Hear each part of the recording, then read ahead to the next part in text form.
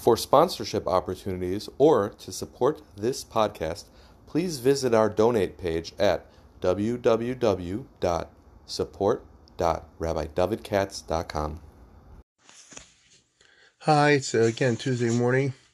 I'm trying to see what I can get done. I might have to go somewhere tomorrow, just so I'll take a look at the Haftorah, the very famous Haftorah this week, which is being sponsored by Mishpachas Stefanski for to help me out with medical reasons. I'll talk about it tomorrow.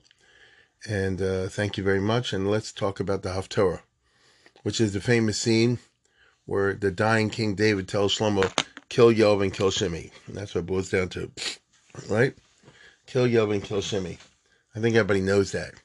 The questions always arise whenever you read this. Is this just a matter of political ingratitude, or is it Machiavellian, or is it, what's going on over here? And David HaMelech is, you think, he would leave on a higher note, but maybe we're wrong. Because he tells Shlomo, you're going to be king. Shlomo is 12 years old, as they tell us. And so Shlomo is very young. And now he's going to be king of the whole Klal Yisrael. It's very dangerous to give a 12-year-old, even if you're brilliant, all that power. But that's who David picked. And therefore, whatever he's telling him today in the Haftorah is going to be connected with that. And he's Chazakto Yisrael Ish, you have to turn. Unfortunately for you, your childhood is over. Once I'm gone, which is any minute, you have to be a man. Okay? You're going to have to be a man, so you turn from the age of 12 to the age of 20, or 25, which is not so easy. Okay? And, a 12-year-old does think petulantly and all kind of, you will not have that opportunity. Now, as everybody knows, the controversial business is, he starts by saying, make sure you're from. That's rule number 1. Shamartis mishmeres Hashem alakecha, because we have an insurance policy. God told me that me and my family would always be kings, and if we're from, we'll be matzliach.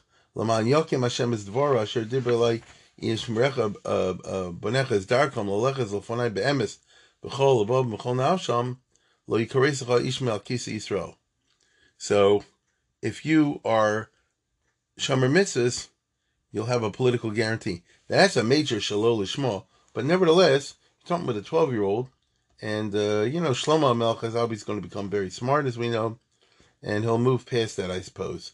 That's the frum way of looking at it. But in the beginning, he's telling a kid, Shalol Shema. Remember the Rambam's famous essay? That when you teach a child very young, you give him a candy, and a little bit more, you give him clothes, a little bit more, you give him a shidduch. It's all Shalol Shema. Until somewhere along the line, he picks up the idea it should be Lishma. So, Shlomo is 12. You can't expect a 12-year-old, I don't care how smart you are, who's going to be handed this gigantic, what's the right word? Challenge. To just jump right away and be a philosophical about and do a Shalishma. Laman HaEmes. The challenge, of course, is a challenge of power and wealth. Nowadays, you start to see, somebody sent me a thing the other day, who was it, Rabbi Shulman or something? He said, or Shmuel Shulman, he said, what's the difference when you were young and what is today? And he said something along the lines, just read it yesterday, when I was young 100 years ago in America, the problem with the frum was the Nisayan Ha'oni. Everybody was poor, it was hard to make a living. And and I know, it was hard to keep a store not open on Shabbos and that sort of thing. So it's Nisayon Ha'oni. But now, today, he said, the frum world's rich, so now you have Nisayon Ha'osher. Can you keep people on the derech if they're wealthy and they're used to having whatever they want? Which is an interesting derech. And that, of course, is the story of Shlomo, which he writes about in Koheles, because he had all he wanted. He started out young at 12, and he was loaded, and he had all the power. He did kill Shimei and Yoav, for example. He could do whatever he wanted. And, how do you stay from it? And the truth of the matter, Shlomo had issues with that. So that's a very interesting philosophical point where David says, make sure you're from, otherwise you'll mess up. So David knows God will take the throne away from you, which according to Chazal, God did take the throne away from him at some point or another. This is not mentioned in Tanakh, but it's mentioned in Chazal. And that's the famous argument, Ani Koheles Hayisi Melch B'Yishalayim. You've heard of that before. Which sounds like Shlomo somewhere along the line was deposed. The difference in two schools of thought in Chazal is it was Melech Hedyot Melech or Hedyot Melech Hedyot, which means was he permanently dethroned or was he only temporarily dethroned? That's the story with Ashmedai and all this other kind of stuff. You don't know what to do with that, but the bottom line is there is a tradition in Judaism, among other traditions, that the Shlomo didn't make it all the way through untrammeled. And if he didn't, it would be a punishment for going against parts of the Torah as a result of wealth and power. So too many wives, too much gold and silver, and too many horses will be a sign of sinning because of wealth and power. That's what that means. I repeat, it doesn't use those words in the Tanakh, in the Torah Shabbat, in the book of Malachim or Divrei where they talk about Shlomo, but it certainly is very well known. Anybody who's ever learned the Gemara, especially in Gittin, but other places as well. Now, here's Shlomo starting at the age of 12. What does he know? Now, I'll tell you something very interesting. David says, kill Yoav and kill Shimei. Okay, let's put Yoav aside for a second. Who is Shimei? So the Gemara says, not me, that Shimei was a Rebbe of Shlomo. Now, what the heck does that mean? Listen closely to what I'm about to say. Shimei ben Gera, I think everybody knows, was a what do you call it? Shimei ben Gera was a relative of Shaul, who, as far as we know, had nothing to do with David until the rebellion of Absalom, which took place, I believe, 3 years before the death of King David. So that means, and then he cursed him, right? When David's running away from Absalom, I'll say it again, it's in the 37th year of his reign, I believe, if I'm not mistaken, according to Chazal. So, when David is, 67 years old, and he's running away from Absalom, so Kilani Kilim and Nimresis. He gave me a terrible klola, which if you go, according to Chazal, Nimresis is a notricon, you know what I mean? So he called me a nun, a mem, a resh, a tzadi, and a saf. Nimresis. The plain meaning of Nimresis is a horrifying klola. But, because it's a funny word, klola Nimresis. But the Chazal learned it, he called me a bunch of knaves. So King David is running away from Absalom. At that time, it looked like he's going to lose. And this guy threw stones at him and cussed him out. And he said, Noef, Moavi, Rotseach, Sorir, Toeva. That's what the Gemara in Shabbos says in Kofei. Woo! He says, you're a Noef, you're an adulterer, you're a Moabite, you're not even Jewish. He obviously didn't hold Moavi or Moavis. Rotseach, you murdered Saul. Sorir, I'm not sure what that means. Specifically, Sorir Yehudim. Troubler of the Jews. Basically, you've been bad news for Klal Yisrael. And Toeva. Well, you call King David, if you call somebody a Toeva, that's pretty interesting. Another version is he called him a Noef, Nimresis. A Noef, a Mamzer, a Rotseach, Sarah Toeva. So Mamzer would mean that he had to do with Yishai, you know what I mean? And that kind of stuff. And mind you, I just want to remind you, Rabbi Kiva, there is a school of thought that Chai V'Lav is a Mamzer. We don't pass that way, but I'm just saying, during the time of King David, if they held that the Rus was wrong to marry her, or maybe Yishai had some issues that they talk about, with Grusha and all that, if you were a Chai V'Lav, not just a Chai V'Koris, you're a Mamzer, which is very severe. But the bottom line is he really cussed me out. Now, as we all know the story, I believe people listening to this are generally familiar with the Old Testament, at least the stories. And David, of course, survives the war with Absalom. Absalom gets killed. And when David's on his way back, So you have this famous scene where Shimei comes to apologize. But Shimei didn't just come to apologize to Amazoi, he came with 1,000 people from Binyamin. So in other words, here's King David returning in a very interesting frame of mind. Because like I say, he was 67 years old, or 68 by that time perhaps, and he had just gotten a very rude wake-up call. He thought he was popular, according to Chazal. Turned out the whole country sided with Avshalom. That's the story with David and his conversation with Husha Arki on the Mount of Olives. And and David complains in the Tehillim, Rabim Omrim Lo Ein Lo Bishua So Elohim Sela. You look at Rashi every day, they all say I'm a Noef, I'm a this, I'm a that, I'm a Rotzeach. So he was like, pretty shocked, because it's like the guy thought, I'm the most popular guy in Shul. And then you find out what people are really saying about you. Okay? So a bit of wake-up call. And in that context, Shimei shows up and says, I apologize. Forgive me for cussing you out. Let me tell you something. You call me a mamzer or a noe for Rotzeh. I mean, it's hard to forgive, but David does. Because he was surrounded by 1,000 Benjaminites, Binyamin. The whole war was a pirud, a civil war in Klal Yisrael. David has to be political now in the pure sense of politics, and knows you do what's necessary for the greater political good, which was to reunite the country after a civil war. I repeat, the only reason the country went back to him was because Avshalom was dead. So there was nobody else to go back to. It says, David wasn't so bad, Avshalom is dead, so let's go back to him. And if he gives out the indication that all who sided with Avshalom are going to get killed, the country will never go back under David, because so many people had backed Avshalom. So for political reasons, political wisdom, David has to say, I forgive totally all those who backed Avshalom, and let's move past it. Bygones are bygones. Even though you know and I know, you can never really forget it. But politics is what it is, and I don't mean that in a cynical way. Politics has its own rules, and indeed, in a mishpacha situation, a shul situation, sometimes you have to do this, mevater on this or that and the other, in order to bring back a certain shalom. So he promises, as we all know, that Shimei that he won't kill him.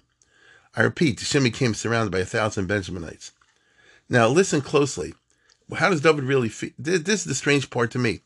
So how does David really feel about Shimei? You son of a gun, I'd like to kill you, but for reasons of high politics, for Shalom al Yisrael, I have to forgive you. You understand? In other words, deep down, I don't forgive you, but I have to promise and keep the promise that I forgive you. But David goes more than that, because if it is true that, if the Gemara in Brachos is true, that Shimei was the Rebbe of Shlomo, so I'm asking you the question, when did that happen? What was he, his first grade Rebbe? Kindergarten? If he's the teacher of Shlomo, and according to the Gemara, he exercised a positive from influence on Shlomo, so the pshat has to be that after this incident that I just described, when David says, I forgive you, David even goes on to say like this, and I appoint you as Rebbe of my son, to be the tutor of my son, to show that I really mean it, no hard feelings, which is quite remarkable. Now, that can be interpreted several ways. One way is political, meaning, don't think that I say I forgive you, but I really didn't forgive you, and I'm planning revenge somewhere along the line. I'm going to appoint you as my son's Rebbe, and you're going to be mashpia on him and so forth, and you can't get a better indication or proof that I'm sincerely, forgiving you for all that happened during the rebellion of Shalom, and the fact you call me all these names, and there you have it. Another way of learning this, if you want to be like a Chassam Sofer type, is you say, I like your Aziz de Kedusha. I didn't like the fact you cussed me out, but I see that you're real from me, and you're the type of guy I want for my son to be the Rebbe. It's a little bit like the story I mentioned the other day, Shever Brothers, very well-known story. They say the Chassam Sofer, it's a story. When he was young, on his way to Hungary to assume the post in Pressburg, I guess it was, And the Chassam Sofer was a German, a Yeki. And the story is that he stopped in an inn, like a Jewish small hotel, for Shabbos on the way. And Friday night at dinner, he did the Yekish way, which is first you wash and then you make Kiddush. Not like the rest of us do, which you make Kiddush and then you wash. And the story is that the Balabas, the owner of the inn, saw this and didn't understand it. And he basically picked him up and threw him out in the street and said, "Get out of here, you Reform rabbi," something like that. "Get out of here, you bum." And the people are all shocked, and they said, "You know who you just insulted," and all the rest of it. And the story goes that the Chassam Sofer said like this: "Leave the guy alone. I like him. I understand that he didn't chop what I was doing. He's not familiar with the Yekish Minhagim. I get that. But his Azus de Kedusha, I like his fanaticism." You get it? I like the fact that he's very stark on the frum side. And so you could always say like this: "You call me a mamzer or no for this, that, the other," which is not true, but I see you're a frum guy, so I'll make you my son's Rebbe. That's a frum spin on the on the business. A third way of understanding that, in my mind, is like that David said like this: "Keep your enemies close." What did David do with Mephibosheth, the son of Yonasan? He said, "I'm not going to kill you because you're my friend's son, but you live in my palace. Ochle mishulchani." You understand? In other words, David said like this: "I want you nearby. Do you have any problem with that? Why would you have a problem with that if you're not planning to do anything political?" Now, Mephibosheth was not planning to do anything political, and he's scared out of his mind, and he even says, "Kill me," Mephibosheth is scared to death, which I don't blame him, but Lamaisa, nothing happened to him, but he always lived in David's palace. So David basically says like this: "Do you have a problem that you're near me where I can see you all the time? Why would that bother you? Are you planning to do anything, underhand politically against me?" Well, what's he supposed to say? So David said like this: "Enjoy the palace. You can order a meal anytime, room service anytime you want. The swimming pool is open. The tennis court is open. There's a base Medeschwitz farm. And live the life of Riley. Or if you want, live and learn all day long.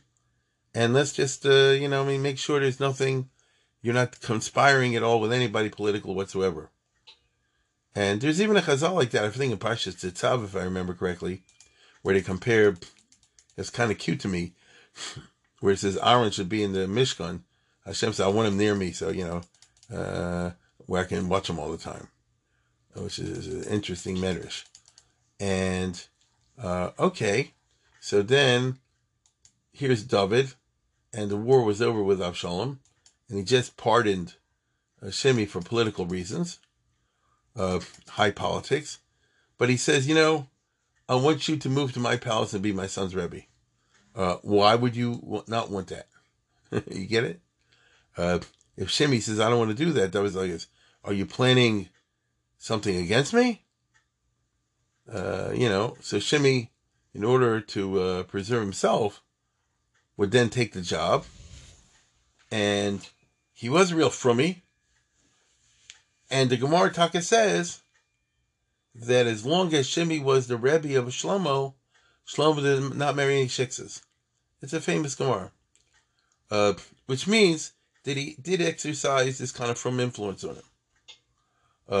If that's the case, why does David want him dead?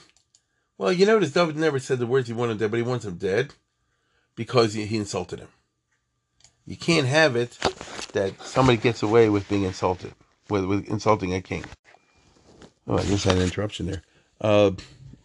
So this week's a lot of interrupting phone calls that have to be taken. But you get the point. So Shimei turns out to be, so let me put it this way. So it lends itself to a very interesting way of reading Psukim, because David says, "Well, Sisi Gechach Masecha." What's in the Haftorah today? You'll figure out how to get rid of Shimei. Right? He says,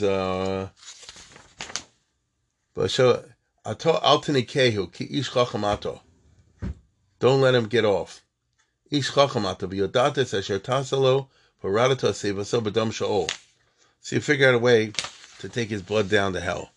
So you'll figure a way out. But he can't say kill him because he promised him that he wouldn't say that. But he, hints at it. And of course, as we all know, by the time the story's over, Shimei is dead. Now, and so the guy who cursed the king, David, does get killed in the end. And that's the point of the politics of it. It has to be. Anyone who insults a king cannot get away with it. But it's very, very interesting because maybe David made a mistake, and I'll tell you what I mean. What ultimately was the cause of the greatest, arguably, the great disaster in Jewish history?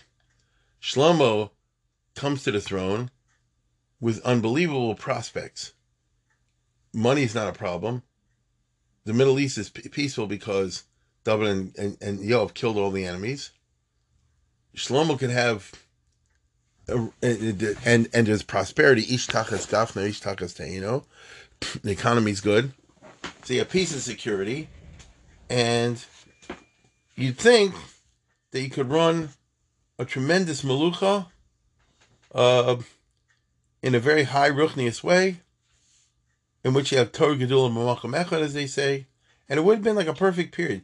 When we talk about the Messianic era, like I'm doing the Summum Bonum lectures, so I mean they imagine a time like Shlomo Melech, sort of. That's how they see it as Mashiach. Just not making the mistakes of Shlomo, because in the end, this beautiful possibility popped like a bubble. That, unfortunately, is the story of Shlomo, because, as we all know, he did too many wives, too many whores, too many silver, and most importantly, he married all these shiksas, and they led him astray. He says those words, Noshav hitu es levovo. And by the time it's over, he builds these churches, or he allows them to build churches, on Har Zaysim. Okay? Read it, on Har Zaysim. And those Batei Avodah Zarah remain, I remember it's later in the book of Kings, until Yoshiyahu, which is astounding.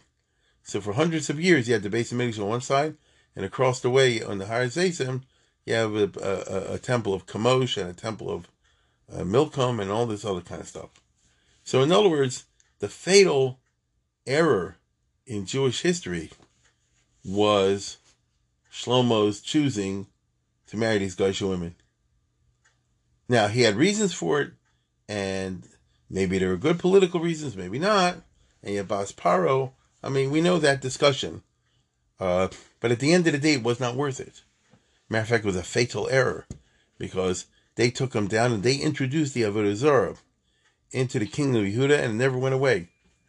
So you had the Beis Hamikdash all the time, but you also had this Avodah Zarah there. And all the successors of Shlomo were always, half this, half that. Most of the time, they were worshiping idols and also worshiping God, or variations thereof. Once in a while, you had a Fromi come on board, Yoshaphat or somebody like that, but generally speaking, it was not a great story. And what could have been a utopia turned into the opposite. And that's because Shlomo married all these Geisha women. That's how that's our tradition. That's how the Torah B'Tzav portrays it, and the Chazal also. So consider this. Here's David, and he's dying, and he is obsessed and focused on Yoav and Shimei, which I understand why. And like I said before, he has reasons for this. There's a very nice Malbim, if you take a look over there, who says that by telling him to kill Yoav and Shimei, David is introducing him to another side of the halacha, which is a melech. Okay? After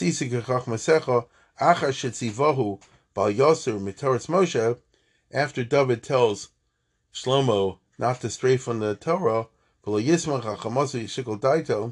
and not to follow your own opinions, but follow what God said, but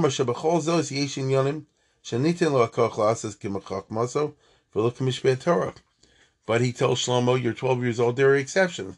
There are times you follow what you think is right, rather than what the Torah thinks is right. What does that mean? That's the Malbim.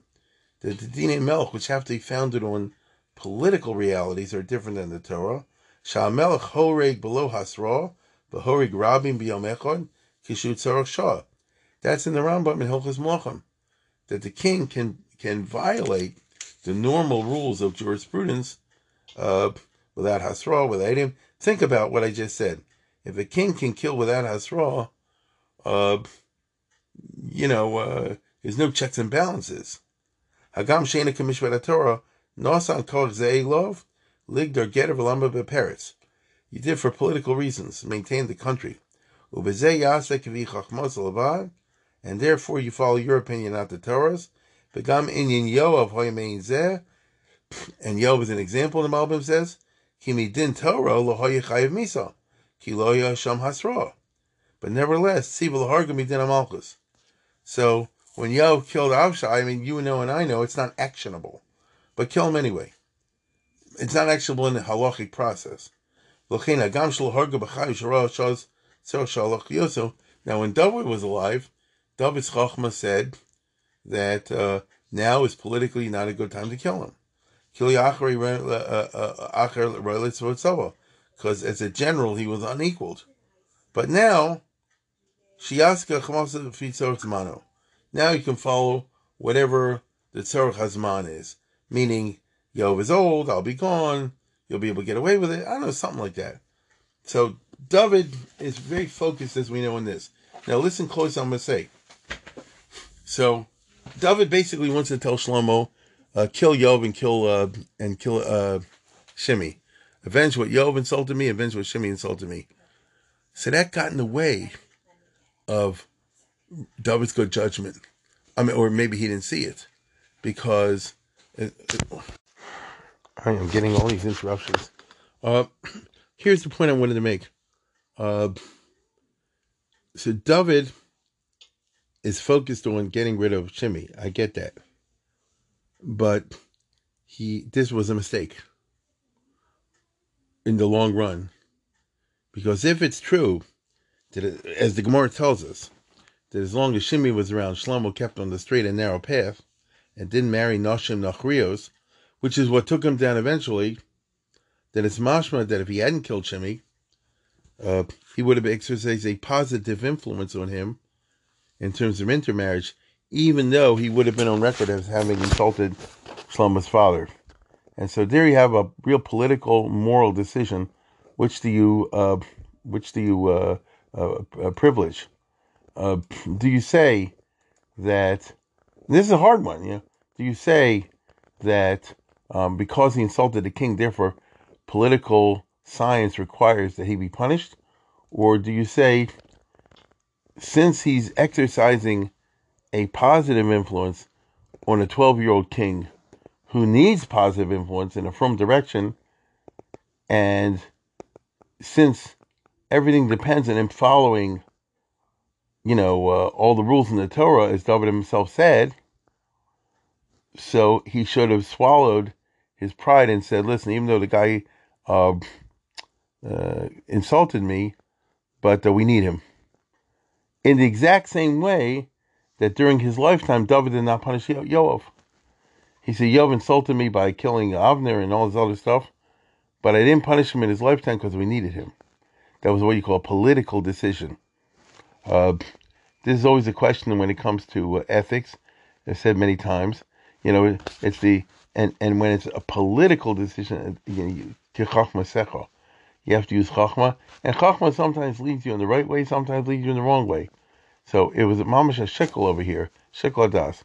Do you favor punishing the guy as an example for consolidating the power of the throne, or do you say, no, in spite of the fact he insulted the throne, keep the guy there, because in the long run, he's better for the throne, for the Malchus based David, because if he would make Shlomo not marry all these Noshim Nachrios, Shlomo would not have messed up the way he did, and the sum total would have been better in the long run. Now, I can say that, you can say it, because we have thousands of years of looking back, retrospective. David didn't see it at the time, and so he gave it his best shot, obviously. But it's ironic that in all this, David kind of in the end, what shall I say, David, he seems to make a mistake, from his own point of view, because the success of the Malchus Beis David relied on adhering, obviously, to the Mishpatei Torah and not using the Mishpat HaMelech in the wrong way. So it comes kind of ironic, the higher goal is to, preserve the throne. Well, yeah, but even higher goal would be preserve your throne in the long run by keeping this guy on board because he exercised a firm influence on Shlomo. So it's a wonderful, delicious irony with a tragic end because because Shimei is removed, then Shlomo has no one to give him, no one to inspire him to stick to the straight and narrow path, which was his only way of being successful. Anyway, I thought that's a very interesting point. I want to thank once again Stefanski's for sponsoring this and for their friendship. And with that, we'll call it a day.